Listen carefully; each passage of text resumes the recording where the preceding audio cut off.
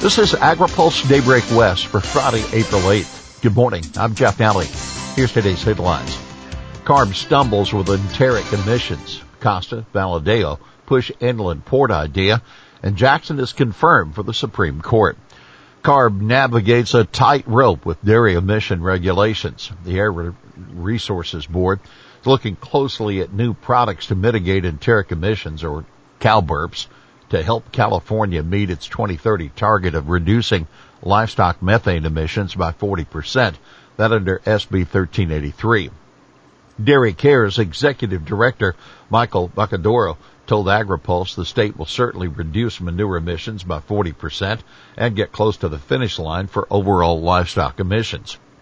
But feed additives are still needed to meet the second half of the state's methane goal. Without any solutions commercially available, CARB can't add new requirements for reducing enteric emissions. Bacadoro skeptical the agency would add regulations to speed up manure methane reductions without making digesters more costly, which would reduce the incentive for an investor or a bank to finance such a project. He said if people aren't putting in projects because it doesn't make economic sense, then how does making it harder to put in a project make sense, he asked, adding that it would mainly hurt the small dairies that don't already have projects with fuel consolidation. Bacadoro hopes the U.S. will soon follow the EU's lead and approve a new feed additive for the market.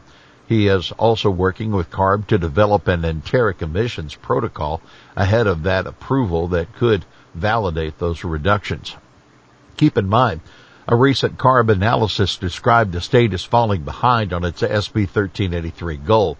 But the report did not factor in the 200 digesters currently under construction or incorporate the $32 million in the current budget cycle for methane projects or the $48 million proposed for the next fiscal year.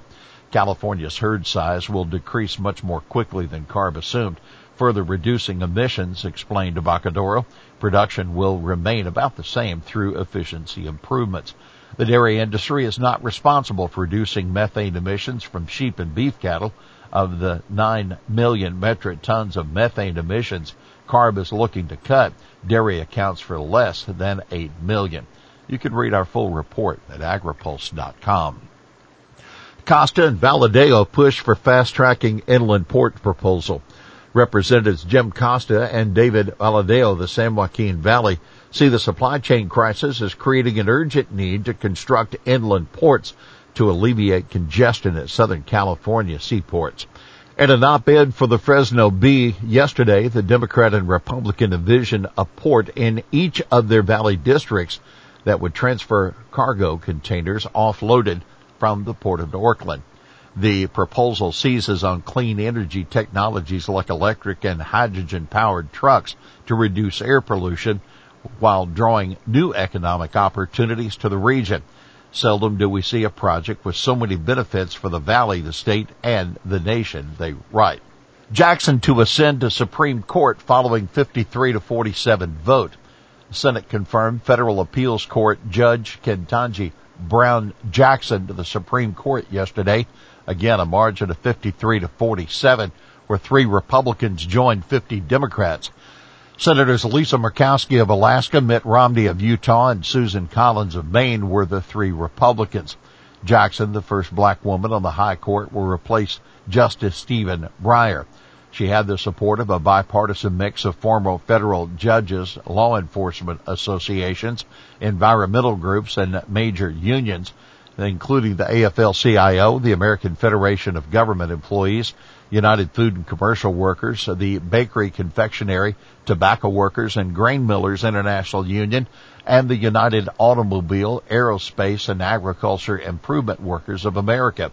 Most Republicans and conservative groups, such as the Heritage Foundation, opposed her views for various reasons, one being her statement that she does not have a judicial philosophy, but rather a methodology. Senator Joni Ernst of Iowa, for example, said on the Senate floor that while Jackson is highly qualified, her methodology, quote, says nothing about the way she understands and subsequently interprets the law. Ducheneau discusses equity at USDA and newsmakers interview. Before being able to make farm programs more equitable for all, the first thing USDA needs to do is accept the fact that we have treated folks differently. That was Farm Service Agency Administrator Zach Ducheneau speaking to AgriPulse for this week's newsmaker interview. Ducheneau said it's important to remember that USDA was established in 1862 when, quote, part of the country thought it was worth going to war to own other people in the country. That's where the Department of Agriculture had its foundation. Ducheneau said the way to move forward is to bring underserved individuals up. He said we need to work to unpack the system and build it so that it focuses more on attention to those folks who haven't had a century and a half of runway to build equity, build access, and build resilience. You can hear more from Ducheneau and his thoughts on the Conservation Reserve Program in the newsmaker's interview that's posted at agripulse.com later today. Here's today's He Said It.